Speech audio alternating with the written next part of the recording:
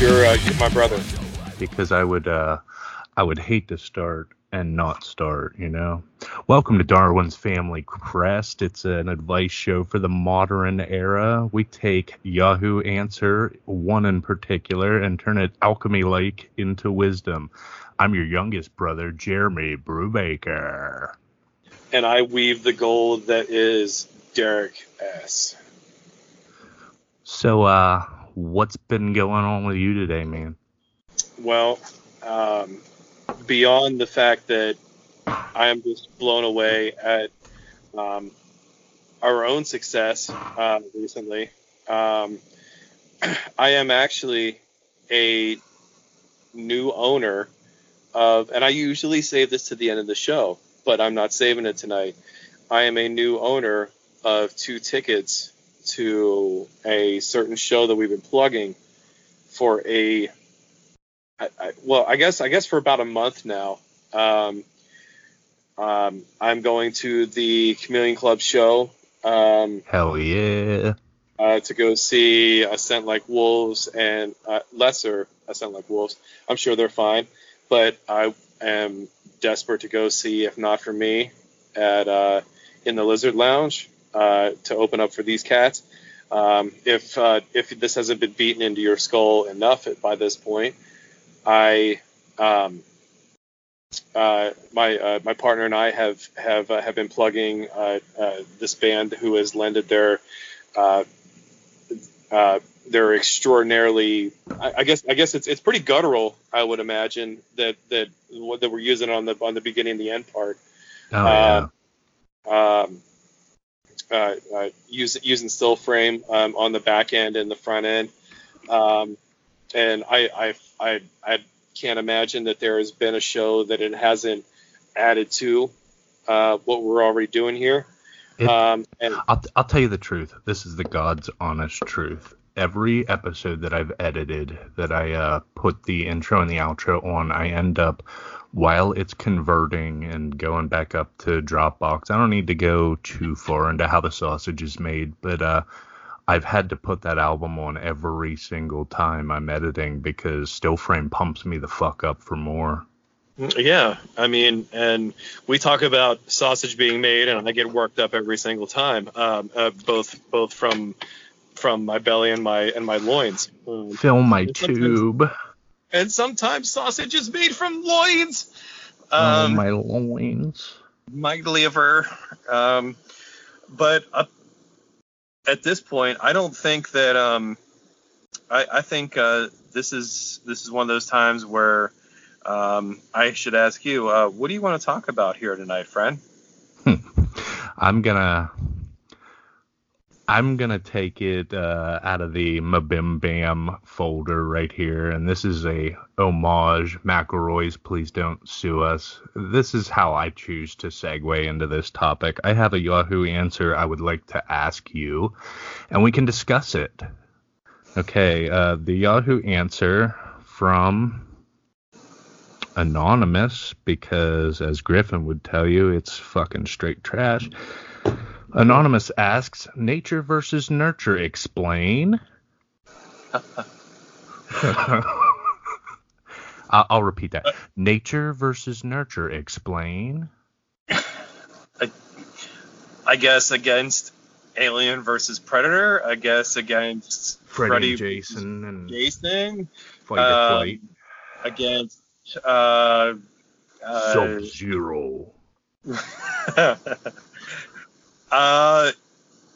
No, that's perfect. I have a couple of the answers, and then we can delve into our thoughts on nature versus nurture. Okay, again, nature versus nurture, explain. Okay, yeah. so genealogy.about.com.geneticgen breezy mommy heart hashtag says, you got your green eyes from your mother and your freckles from your father, but where did you get your thrill-seeking personality and talent for singing? So that doesn't really tell us anything, because that doesn't even touch on nature versus nurture. So that's a real good answer. By the way, that entire explanation, along with that URL, will be. I'm not linking that. No. We're not linking that even a little bit at this point. It's a decade old anyhow. Hopefully they're off Yahoo by now. Hopefully they're. I would sooner put a piece of masking tape on 2 mice and have them figure that out before we advertise that URL. That seems like a herring. Kyle from a decade ago, and I gotta say he must have been OG Yahoo to get Kyle. His name is Kyle. Kyle.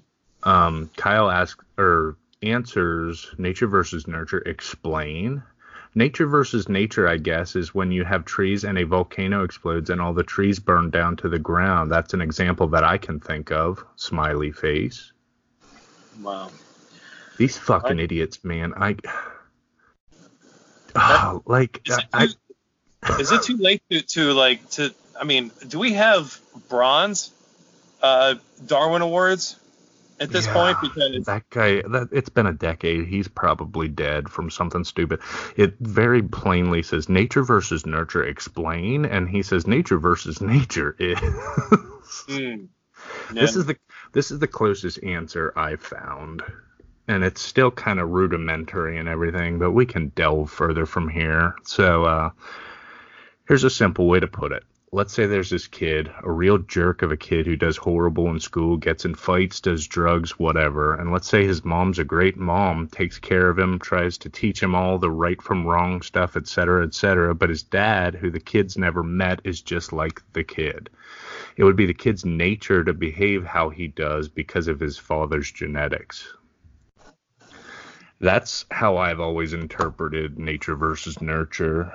And I think before we delve too far, I just wanted to let you know that the Milk Council and PETA.org has pulled their sponsorships because, well, I don't know. They didn't give me a lot of elucidation. They were kind of mad. It was a conference call thing, and they won't be sending the check. So. That's fair. I mean, I guess it's sort of ironic that we actually had an actual nature sponsor and then a nurture sponsor, right? At this point, and it's no wonder that they were conflicting at some point. Right, they were head to head, almost like that was planned that way. Yeah, and we here at Darwin's Family Crest, we don't pre-plan bits here at this point, but God love anybody that sniffed this out and made it seem like a Kenan Thompson bit. This was just this was a matter of just fielding calls here. Like we're just as surprised that anyone, dairy or otherwise, is willing to throw pennies on a dollar our way. Oh, absolutely. Casper.com, we're looking at you. We'll take your money. And Blue Chew, the dick pills. They can send us as many as they want. Personally, I prefer the money. I need a mattress more than a dick pill. And then somewhere between dick pill and money, I need money and then dick pill. You like money too? I like money too. Your shit's all fucked up, and again, I'm sure that Justin Long and Idiocracy will probably have their own episodes of Darwin's Family Crest. God, yes, that's a great idea. I think, just to sidebar for a second, not enough people have seen that movie, and they're the same people that have quoted Office Space to me, and it's like, well, Mike Judge made another better movie called Idiocracy, and you should check it out. It's literally a documentary at this point on how the state of the world has become. It's nothing new either. Like, no. Things have been this busted and fucked up for, I mean, years, man. I mean, my God, because you keep quoting these these stoner moments where it's like you could pinpoint at when you have these pop quiz moments, and I have to wonder when, at what point in our existence do we actually think maybe that we have a president that is strong enough to start watering plants with energy drinks? Well, I mean, other than the fact that he's retarded, Terry Crews would make a good president. No, God love him though. I am a Terry Crews fan because and by the way, I don't. Again, this is another sort of unsolicited solicitation from Darwin's Family Crest, but Terry Crews lives a very eccentric lifestyle. Mm-hmm. And I don't know if you read into any of this, but he sleeps somewhere between 12 to 14 hours a day, and then he largely eats from like 2 to 10. Wow. Like almost straight through. And like the time that he's not eating or sleeping, he is in the gym. I was going to say he's obviously working out the rest of it, but yeah, across the board, and it's phenomenally interesting because the first thing that attracted me to it is because his initial schedule sort of lends itself to sort of what we've been doing. Well, you've been doing for the last 10 years, and I've been doing for the last 5. Yeah. Is that there's times during the day where it doesn't matter if you exercise during it, it's not going to do any good, and there are times that if you eat during it, it's only going to do bad. Yeah. So there's that. Oh, we skipped it in episode 8, but apparently we're revisiting it again in episode 7. There's a dichotomy. There's a dichotomy. It's the magic word. Yeah, and you sound so excited by that. Zombie. No, I'm imagining zombie and shit screaming over it. Well, I mean, just like Lawrence Fishburne, this could be or may not be our best work. Phil Hartman was in that too, wasn't he? I hope so. I think so. Pee-wee's Playhouse, for those playing at home, our ridiculousness is getting out of hand right now. Anyhow. I do believe that the original Yahoo points were towards nature versus nurture. So I guess let's just let's sprinkle a little bit of a little rant on top of our meanderings here. Even if I suppose I pose a question here. You admittedly have never met you haven't met my parents. I have never met your parents. Yeah. So what percentage of you do you believe the current Jeremy Brubaker represents as a measure of your parents? At least 50%. And that, I'd say it's a sliding scale. And I mean, we all try to get outside of the shadow of the generation before and everything. We try to be our own man. We try to do everything. But then you look at something or you say something to your kid and it's like, Jesus Christ, I'm becoming my parents. But what constitutes the scale sliding in your behalf? Because if you're talking about physical characteristics, the scale can only slide so much. Like you can No, of course. I'd say I'm 50% of either of them all the time. But I don't know, my personality, I got my work ethic from my dad for sure. I think I got my poor vision from my mother. Like it's funny, you can pick and choose genetics and stuff, but I don't know. How about you?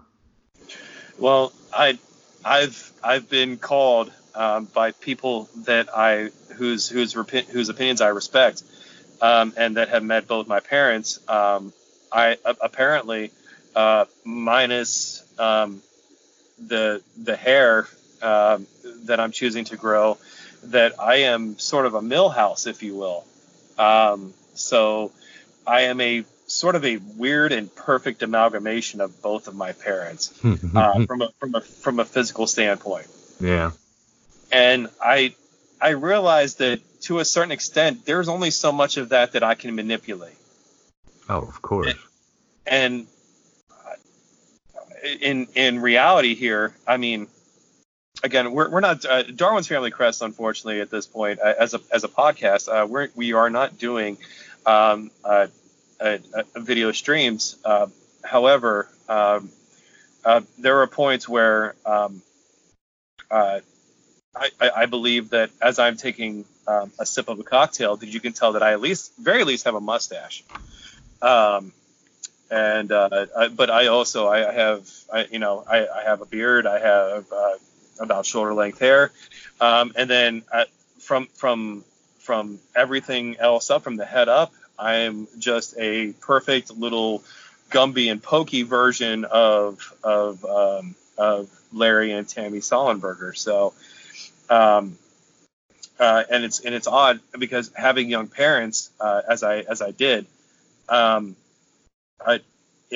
it almost became the main way that I sort of relate to my own nature is looking in the mirror and knowing that I am my father's son. I am my mother's son. But from a sort of a neck up perspective, I don't know that I could be any more experience based. Yeah. And maybe this is something that an only child is going to experience a lot more vividly than someone with several brothers and sisters and that kind of thing. But then again, you have several other I guess parental experiments to sort of feed from. So I mean, in respect to the rest of your siblings, how do you measure up? I mean, are they? I mean, could they step in for you in an episode? No. I think Jason definitely looks more like my dad, and I look more like my mom, and Sean looks more like a 50-50. But I guess I'm more like a 60-40 my mom physically. But it's eerie, this nature versus nurture stuff, because I have an older son that I'm not going to get into all the details. He doesn't need to get doxxed on Darwin's Family Crest or anything. And I didn't get to know him until he was 17 years old. And all the while, I'm watching him grow and being like, man, this boy looks so much like me. This boy looks so much like me. And then when I got to know him at 17 and he came to the house and his then girlfriend was in the kitchen with my wife, and they both swore it was like there was two Travises or two Jeremys in the living room because we talk so much alike. We act so much alike. We meme so much alike. And it's crazy to me because when Amber and I broke up 21 years ago or something, I didn't know that she was going to have to raise my mini-me, you know? Yeah. It's fucking wild. No matter what she tried to instill in him, he became me. Sure.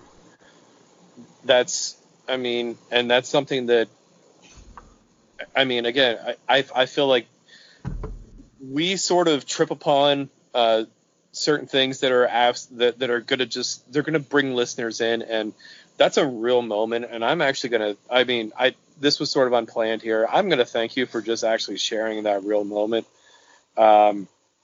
Because okay, so this was largely like a segment that was not going to have like a whole bunch of real solid sentiment attached to it.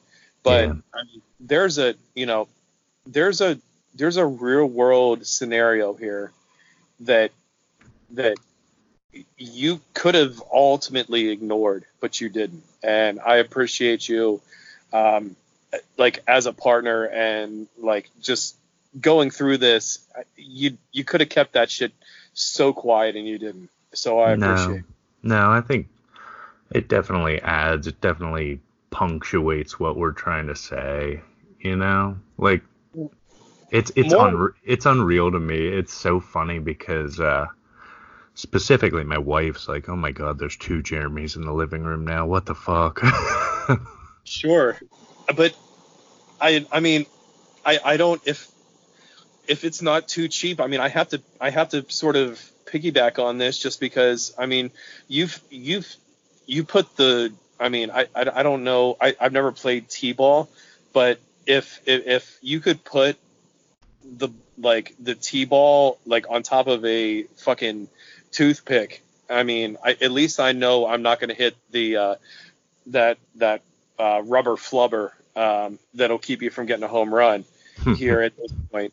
But like, I mean, I think there has to be sort of, I mean, and it's not necessarily an argument anymore if you can, like, if you can provide just rock solid content, that the fact that certain things like your beliefs, your value system, they may have a genesis point in your nature, but they're developed as a means of your environment.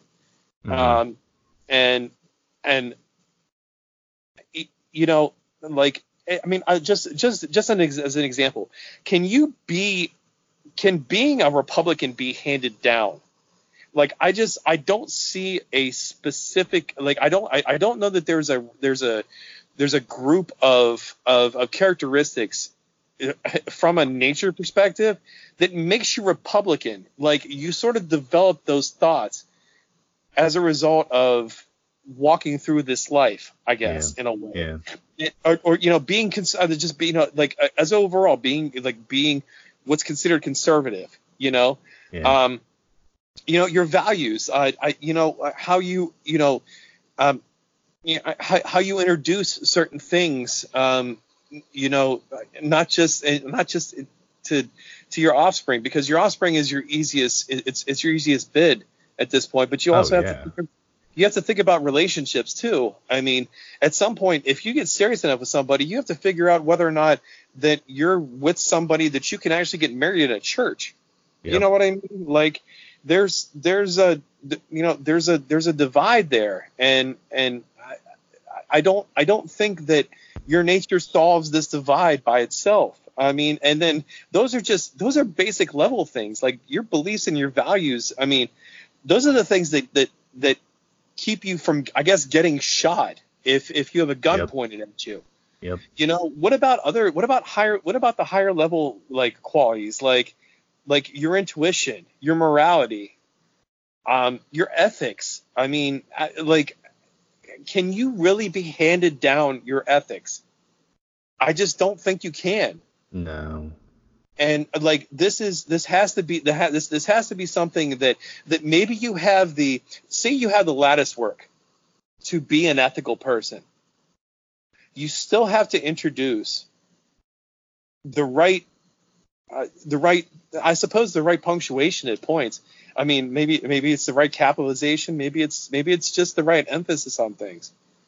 But just to be able to appreciate humanity across the board, I don't know that you're handed that based on, like, just, I mean, based on chromosomes, based on looking at your parents, because they grew up in such a different time. You know, there's a huge emphasis right now on maybe being, you know, something to everyone. Yeah. And I don't know that we're born with being something to everyone. I think maybe we're born to be like everything to someone. Like we appeal to somebody. I believe that everybody appeals to somebody. Yeah. And that's, maybe that's where we splash. We're just we're you and I right now on this endeavor, on this episode. Maybe we're just waves crashing, baby. That's all we're doing. Oh yeah. That's all any of this is, man. And to think any differently is just fucking crazy, because Christ, I don't know, not to be too simplistic, but either one of us could walk out the door right now and get hit by a car, and you don't know when that's going to happen. And I live my life as best as I can from day to day, not to sound all fucking yogi master or anything, but I don't think you need to dumb that down. I think you can finish that. Like, I truly believe that there's something driving you saying that sentence, like speaking that way. I mean, there has to be, because this world truly is chaos. It really is. It fucking is, man. It fucking is.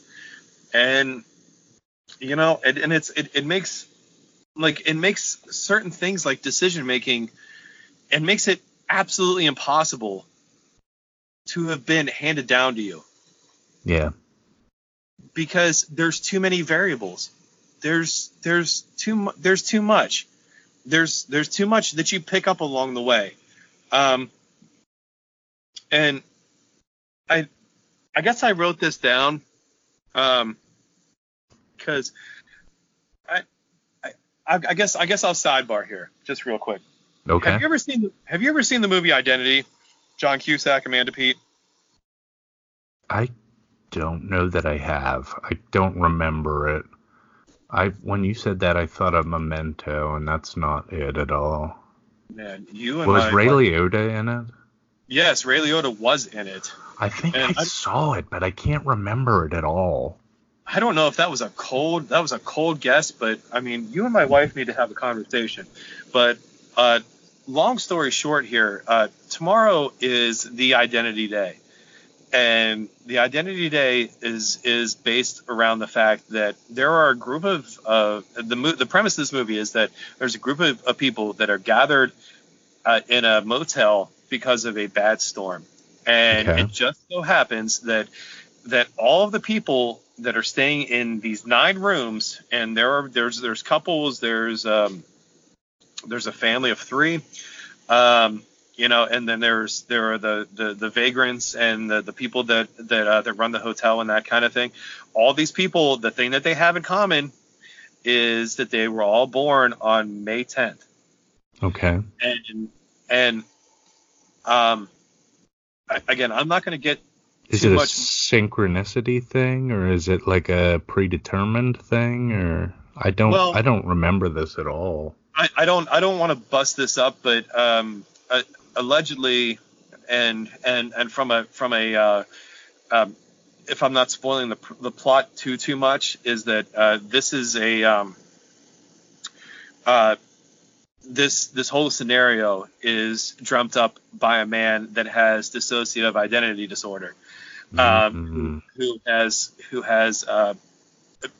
12 to 13 different identities in his head, and okay.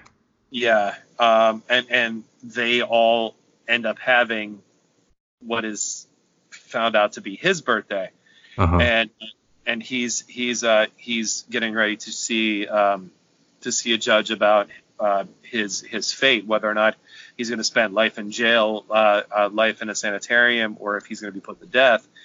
And during his transport, he channels one of the people that ultimately are staying at the hotel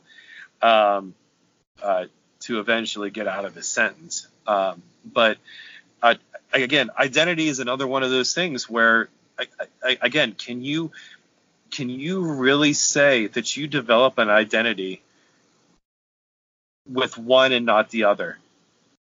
It's I mean, because again, it's like I don't know too many clean shaven bikers, so I guess if you want to be part of a bike gang, it's gonna be tricky if you look like a librarian. Yeah. I guess I suppose that's fair to say. Yeah.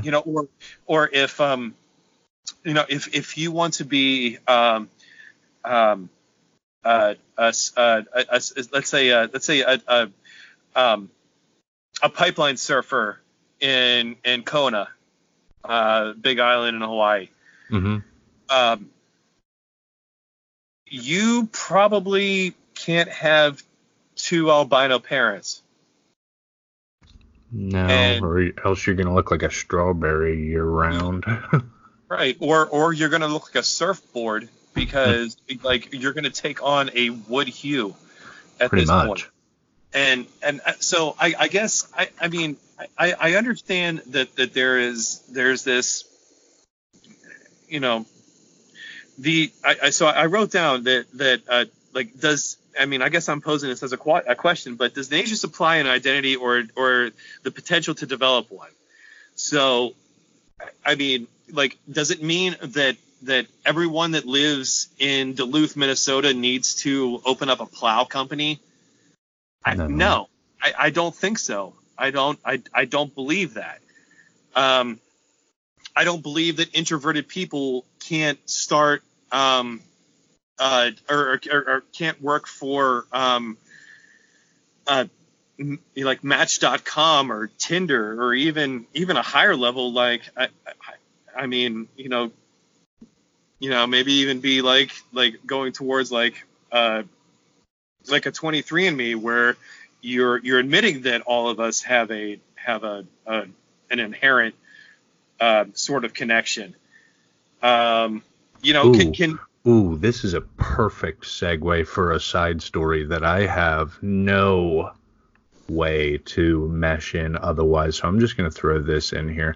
I was in the gifted and talented classes in grade school, which doesn't necessarily mean smart at all.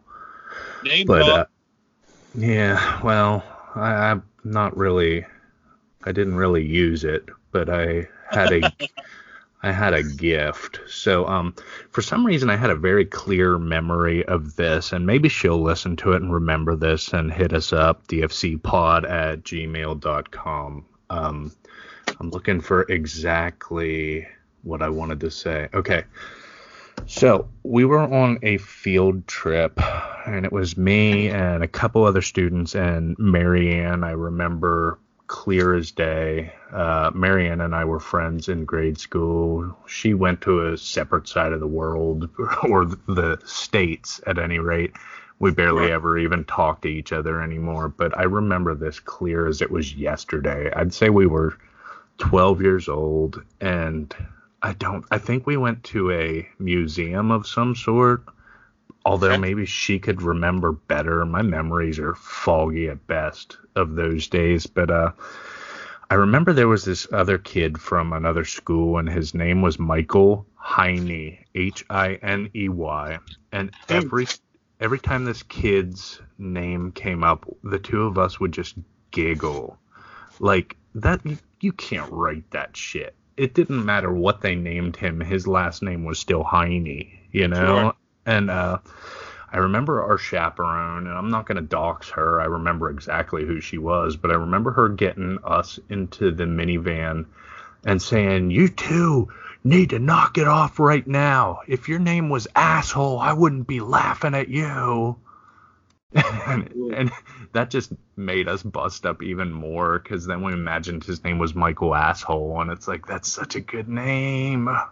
But that guy is a prime example of nature versus nurture, because his nature is to get tortured probably till he hung himself. Because my name's Hiney. He has to be a proctologist if he's alive, right? It's, I mean, again, it sort of sounds like a Seinfeld bit, right? Because, exactly. There was, it's literally Kramer getting getting the wrong ass doctor. Yeah, or no, yeah, what was no, it? Ass man. Ass yeah, man. it was the wrong the wrong license plate. Yes. you got the ass man. And again, but he embraced it though, and Oh, because it wasn't assigned to him. do you know any Kramers in real life? Not the last name, but somebody that's just the paradigm of Kramer. I do, and again, this seems like the episode. I'm ready. You froze me with it a little bit, I guess. I'm sure everybody can liken a human interaction to someone that has. I mean, I'm assuming that you're going to dodge the racist stand-up aspect of it. I mean, at least I would hope. I'm not going there. Because 50 years ago, I'd have you upside down with a fork in your ass. Well, that's fair. No, but this guy, absolutely. I'm not talking about Michael Richards blowing up. I'm talking about Kramer. This guy was the kind of dude that would, I don't know, make a batch of mead because he wanted to make mead, or he would fucking... Oh my God! He once ran a red light and T-boned somebody because he was reading a book while he was driving. Like, the motherfucker is Kramer through and through. And he and I have never discussed that, but I know he's a Seinfeld fan. He has to know. I mean, yeah, that's fair. Yeah, I mean, I'm sure we've all ran across someone. I know, and again, this is, I suppose this is in memoriam. I worked with a guy, when I was 17. I worked a super shitty restaurant job, and it wasn't my idea to work at that restaurant, and but I adapted, and he was there by the same circumstance. Didn't adapt by any means at all, pretty much. And this kid, rather than we had again, just like any other restaurant in the summertime, you have to start getting creative about how you're dealing with your insect issues. So we had a fly tape hanging from our cook's line, and they were largely, the tape was filled with just a bunch of dead soldiers, and of course, as they were to be, and as side work, it was actually one of ours to grab. And to grab all the dead soldiers off and just pull down another, I guess, 2.5 to 3 foot strand, just to kind of, catch what we can.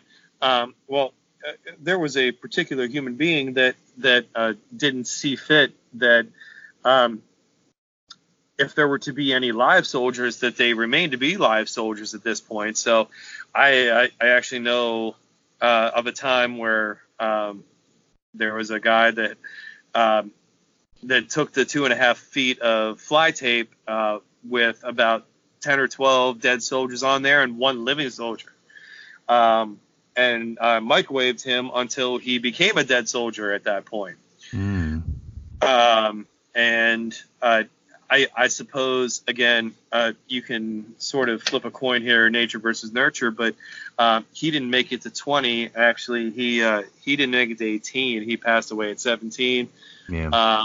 He overdosed, I guess, having too much fun, doing whatever he was doing at that at huffing, burning fly tape. Yeah. Yeah, and you can't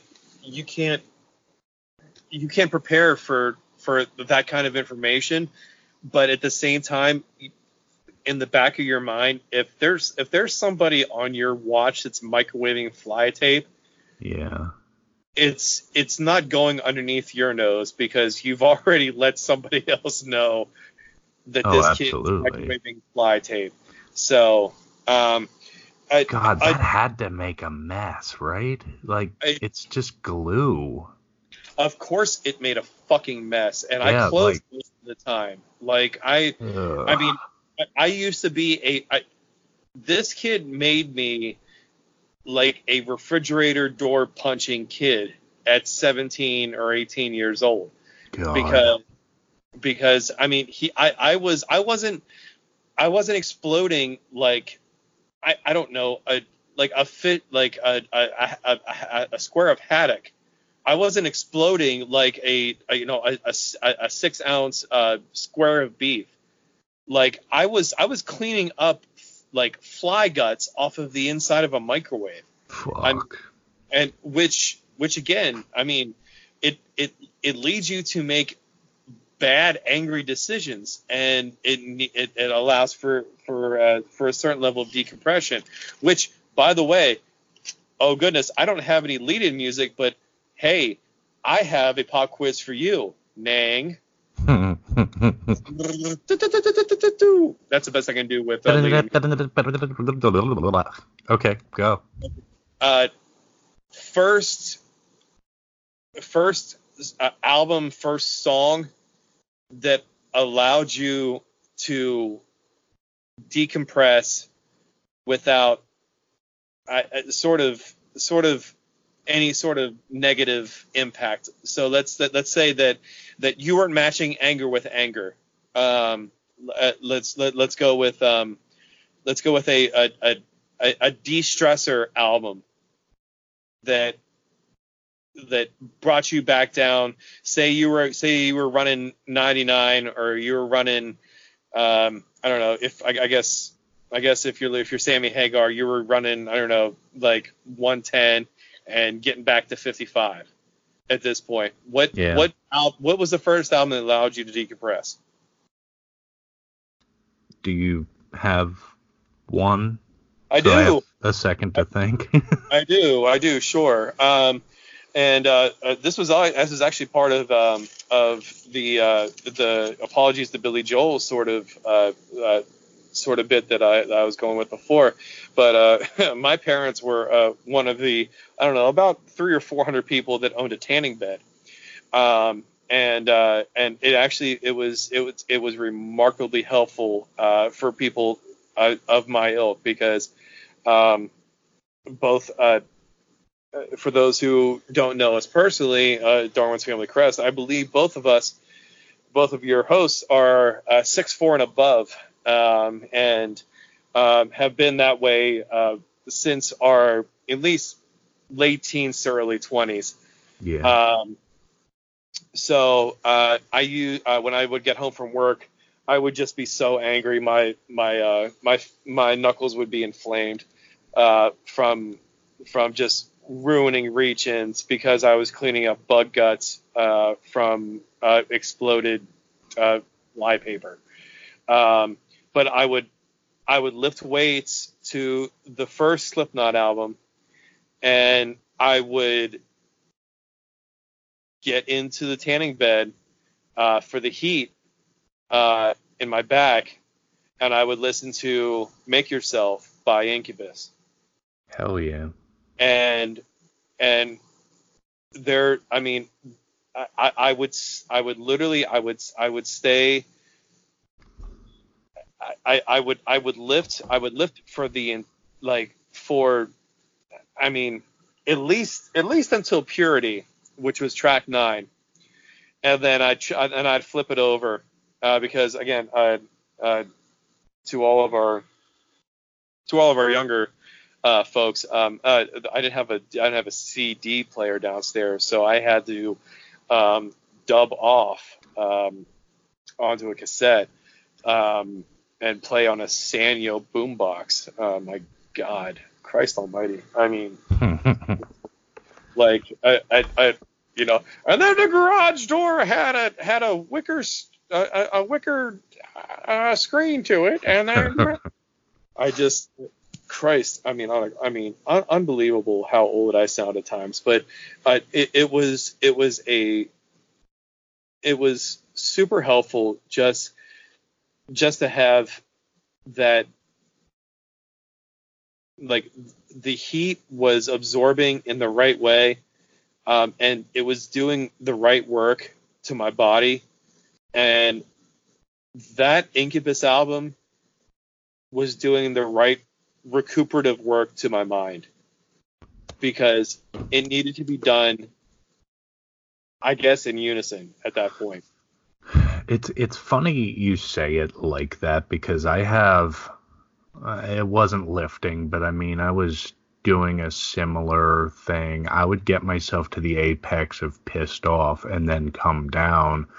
And usually, because I was a new metal fag, and I still am. I mean, I love new metal more than I ever should have. And did you know they classify Slipknot as new metal? Like, I guess that first album pretty much was, but anyhow, Static X, Wisconsin Death Trip, I would play start to finish, and when it started coming down, I would put on the Coal Chambers self-titled album it's the one that had Loco and Sway on it and shit, and I would fucking groove to that. And then when I wanted to, because I mean, even back then, even as a teenager, I would listen to music for hours at a time. It just used to be a lot more cumbersome to do so, because like you said, it was either a boombox with a cassette dubbed, or at one point I had a Walkman. It was like a knockoff brand Walkman with no ESP, and it would skip all over the place and shit. But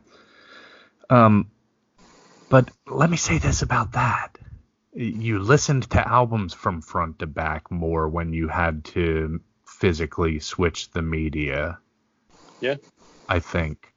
But anyhow, my come down was Prodigy's Fat of the Land, which I touched on last ep. I loved that album from front to back, and there's a really good L7 cover at the end of that album that's just like, I didn't know it was L7 until years later, and it's like, wow, that's a really good cover. And yeah, I don't know, that the good thing about that Prodigy album, it just felt like that was definitely their breakthrough. That's the one that had Breathe and Firestarter and shit on it. But they had some of the best ambient tracks on there of their career. There's a song called Climatize that I just would groove out to that song. And I'm probably butchering it. I think it's an Indian word for like amen or something. It's Narayan. I fucking love that track. Yeah. We still got a couple seconds. Do you want my pop quiz? I've been waiting for it. I actually thought that at some point, whenever I was talking some bullshit about tanning beds, that I would hear the alarm go. I shut it off because we were in the middle of it. So mine today, and it's funny, I think this is just always going to be our sticking point with us. It's almost always music. I made a perfect super group in my eyes. I want you to think across any genre, living or dead, a super group of artists you would want to put together, and maybe throw a name to them if something pops into your head. And I'll give you mine. Michael Ackerfeld and Devin Townsend. Michael is the singer and lead guitarist for Opeth. Devin Townsend is umpteen million things. We discussed him in the past, but virtuoso, singer, guitarist, everything. I figured they could do dual vocals and guitars. I think his name is Ryan Martini. He's the bass player from Mudvayne. And if you remember, especially like the LD50 days of Mudvayne, that bass is just... LD50, absolutely.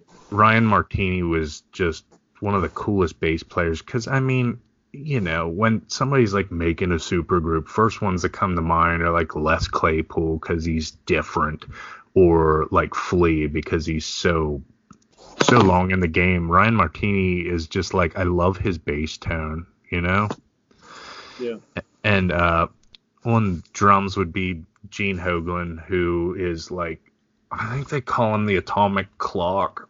He's like one of the best metal drummers I've ever heard. He's played for Death Clock. He played for Fear Factory. He was in Strapping Young Lad. He was in Obituary, I think. But like, this guy, they call him an Atomic Clock because he sounds like a fucking drum machine, but he's just this heavy set dude that plays the drums like a motherfucker.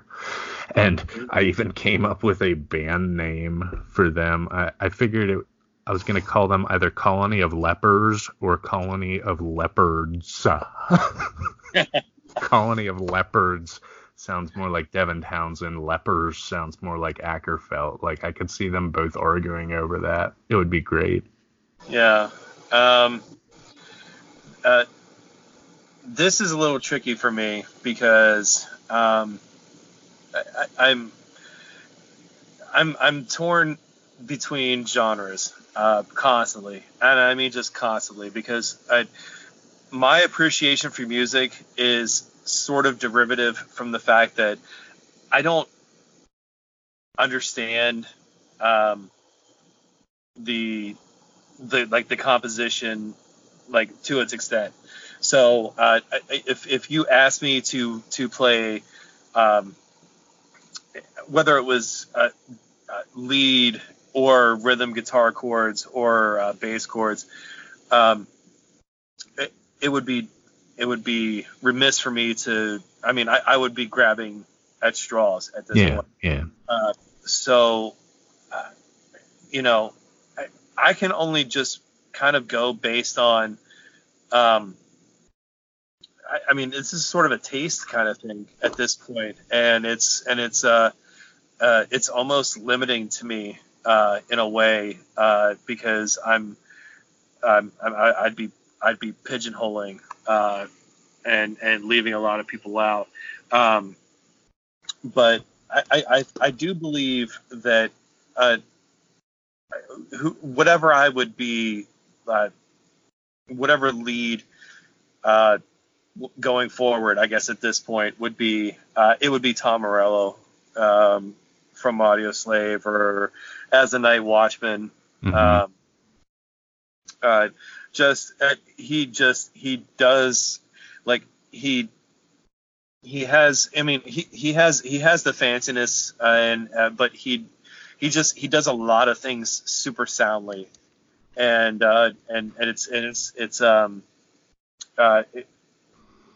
it's a flair, but it has purpose to it as well. Sure. So he doesn't let you get away with with just superfluousness, just doing things for the sake. And I guess if I'm gonna follow up to doing things for doing things for the sake of doing it, I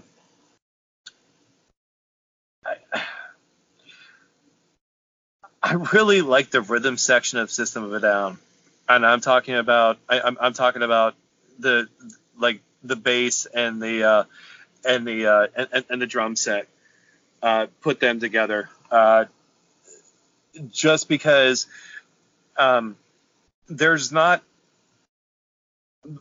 a lot of, I suppose there's not a differentiation there. They're John and Chavo or Chavo or whatever his name are fucking tight as shit. They're just I always saw them as like sort of as a match set, because I believe when Darren went his own way, I believe he took both of them with him, didn't he? Yeah, for a while they were playing Scars on Broadway. Scars on Broadway, yeah. And which I was all about. I mean, I could deal with No Surge for a little while to have another basically System of a Down album, but it's past its point. I'm ready for a new System of a Down. I agree with you too, because I mean, again, it's I was on board for one, maybe one of each. Let's let let's endeavor on both ends. Let's see what Darren can do on his own with the rhythm section. Let's see what Serge can farm on his own. And again, I really enjoy the Unthinking Majority. I mean, that is a solid track.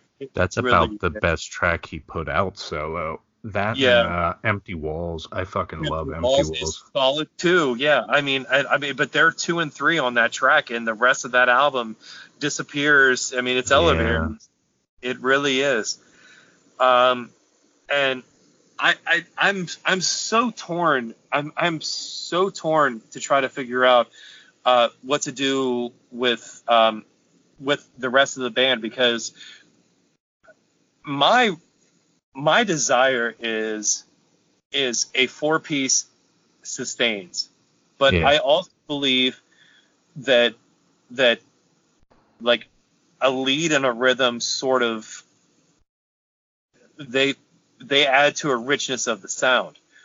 But I'm not I don't want to coin anybody as a lead, and I don't want to coin anybody as a rhythm, because that seems just it's so diminutive for something that I mean, I gave you 2 lead guitarists and figured they would fall in line. Yeah, and I kind of cheated because there was some talk at some point, rumors that Michael Ackerfeld and Townsend are gonna work together, and I'm like chomping at the bit waiting for that album. Yeah, and I guess this it kind of leads to my lead here at this point. And I just when I think of a band that could deal with hyperbole and that could deal with a lot of different sounds, it's hard for me to kind of deviate from Maynard James Keenan. So I mean, it's a perfect segue to. Especially did you hear? Of course I heard, and I know that they've been playing two tracks live recently. I got a friend that's going to their show in Virginia tomorrow. Oh my God. And yeah, it sucks because this cat bought 2 tickets. Logan, I wish I'd have got a hold of you sooner because had I known we'd been doing all this, this would have been a perfect Darwin's Family Crest field trip. But I saw them once in concert. You say you have or haven't seen Tool? I have. I saw it. Okay. I have. I actually think we went to the same show. It was 2001 in Hershey. No, I was at the one in Bryce Jordan Center in State College.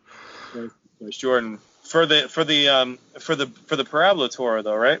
Yeah, it was 2001 or 2002. It was fucking awesome. Yeah. I mean, that's how long since they've been close enough that I wanted to drive. It's pretty bad. I also wanted to touch base on quick. Did you hear that? I think we opened this can of worms in the first episode. Did you hear they canceled the Woodstock abortion? We didn't talk. We talked about the fact that they were reopening the worms, but yes, I've been chomping at the bit, and I will take no responsibility for this, but I will celebrate this with 2 pom-poms in hand.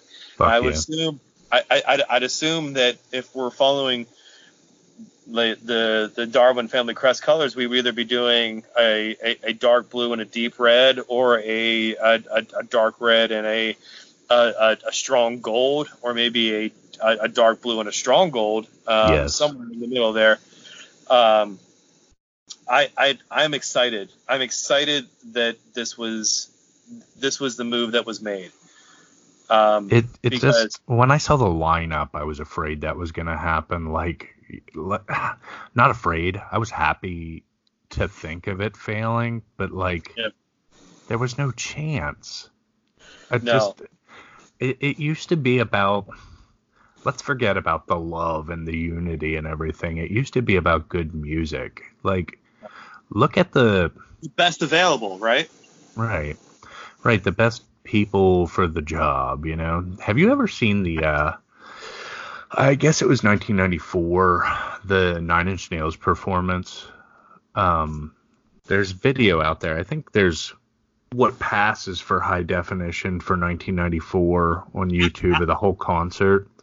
I imagine. I imagine. So I was all over whenever they did when they did when they did 45 and 50 years. I mean, I was all over that. Actually, I'm sorry. It was 25 and 30 years. I apologize. When the whole world was into Limp Bizkit, and I don't care what you say, everybody liked Limp Bizkit for a little while, at least. I mean, and it's crazy because I hate to say it, but I will even endorse a Limp Bizkit song. No Reason is a perfectly fine song with as a Jonathan Davis collab. Okay. Do you want to? Would you like a really hot take? I'm listening. I prefer their cover of Behind Blue Eyes over The Who. Well, that is a hot take. Yes. Yeah, it's. I mean, I don't need to discuss it, but I think it was, except for I thought Fred sang that song really well. It could have been auto-tuned, but it wasn't well pronounced auto-tuned. But it was great until the turntable part. At that point, I shut it off every time. It sounded like a speak and spell. I don't know if you can hearken the memory of that right now, but it sounded like a fucking speak and spell spelling Limp Bizkit, and it's like, this is so gay. I don't harbor any judgment at this point. You wouldn't be alone. You may be in the other side of the bell curve. That supports that version of Behind Blue Eyes, but I'll listen to it while I edit this one, and I'll update you on the next episode. I'm sure it's straight trash. I think everybody had that new metal pink sunglasses on for a while, but I definitely had a red Yankee hat with the white the white NYs on it. So I don't know what that makes me at this point, but. Do you know what's funny? Even the people that hate Limp Bizkit now recognize Game as far as Wes Borland being an amazing guitarist that was underutilized forever. Sure. Yeah. I think his coming out party was I think it started with the Freak on a Leash video, because it was making that new metal sound, and that's NU, that's new metal. It was sort of assigning new metal a look and a sort of an intricacy, I suppose, at the same time, because I was not a fan of really too much of that album, although I did do a critique. Whenever it first came out, I did a critique of that album. I remember I had finished. I think I was a junior in high school or something like that. I had finished my homework in time, and I was able to listen to my new purchase, and I listened to it, and I will allow you, because again we're slightly over time here, but we'll run about 30 more seconds on this here. Can you venture a guess as to what my favorite song off of the Follow the Leader album was for me? First track, It's On. No. Really? No, not even close. Go ahead. Not even close. There was a guttural resonation, and I don't know if it had to do with the bass, but I was dead bodies everywhere. Yeah, across the board. And I mean, 'cause I can hear that bass drum kick in my head right now. to this, like as we speak right now, in 2019, my arm hair standing on edge, thinking about that. Just the bass drum kick and the I mean, it's almost it's almost a fucking crank toy. I was gonna say it sounds like a fucking one of the, what the hell is it called? Yeah, it's a Jack in a Box. It's a crank Jack in a Box, or a monkey popping out playing fucking cymbals. See, that's what I was picturing, was the Monkey Shines monkey. But yeah, I just, but they had a habit. They had a habit of that. I mean, from the self-titled, they did Daddy, on the self-titled. Yeah. And then I don't remember the name of the song from Life is Peachy, but it was near the end. It was after Adidas. It was that, you were my stepmother, always at me at your side. I will come walking in, and then. Is that Mr. Rogers? I think that's Mr. Rogers. No. I don't think that was Mr. Rogers. No, I think Mr. That was earlier in the track. That was before Life is Peachy, actually, which again is, that may be their best. Oh, it's Kill You. Yeah, that's right. It? Kill You. Yeah, it is Kill You. Yeah, you were not my real mother. Yeah. Kill You. Yeah, that whole bit, and then again they followed up with, I guess what was ended up being a sort of a self-portrayal here. This was a kid that spent a lot of time in a morgue, and it's wild. Because he's led a pretty fucked up life. And we could get to that at a different date, but I mean, he just recently lost his wife and everything. We're still talking about John Davis, right? We're still talking about John Davis, yeah. And I can't imagine his damage. No. And again, like I said, we for Darwin's Family Crest to end a nature versus nurture segment on John Davis's damage. You might as well leave the barn door wide open, because the animals will run at this pretty much. I mean, all right. Couple housekeeping things. Right. Yeah, absolutely. Go ahead. Well, just again, questions, comments, suggestions, dfcpod@gmail.com. I want to thank, if not for me, again, for the use of still frame from Capture the Current. I'm going to put the links for Spotify and iTunes in the show notes. I think this one is officially going to be the one we go live with social media. I want to thank everybody that's listening to us already. But if you like what we're doing, if you think you know somebody else that would like it, share it, because the widgets on Podbean allow you just to share it on your social media or whatever. Just pass the word along. On nothing but word of mouth, we have 200 plays already, and that's just fucking astounding to me. Yes, please shake the DFC tree at any cost.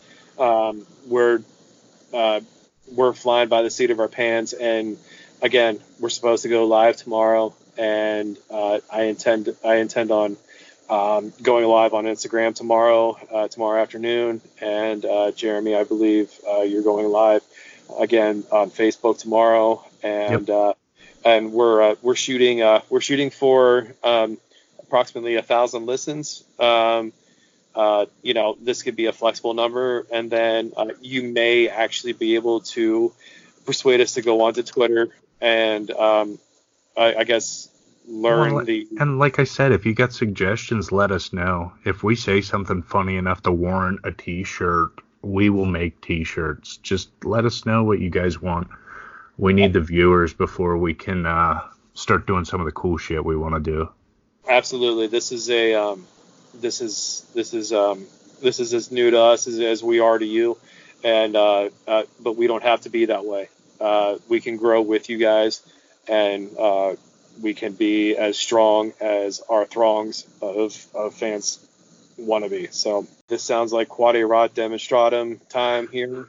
And, QED, QED, QED. Kiss your dad, swear on the lips. Swear on the lips, kids.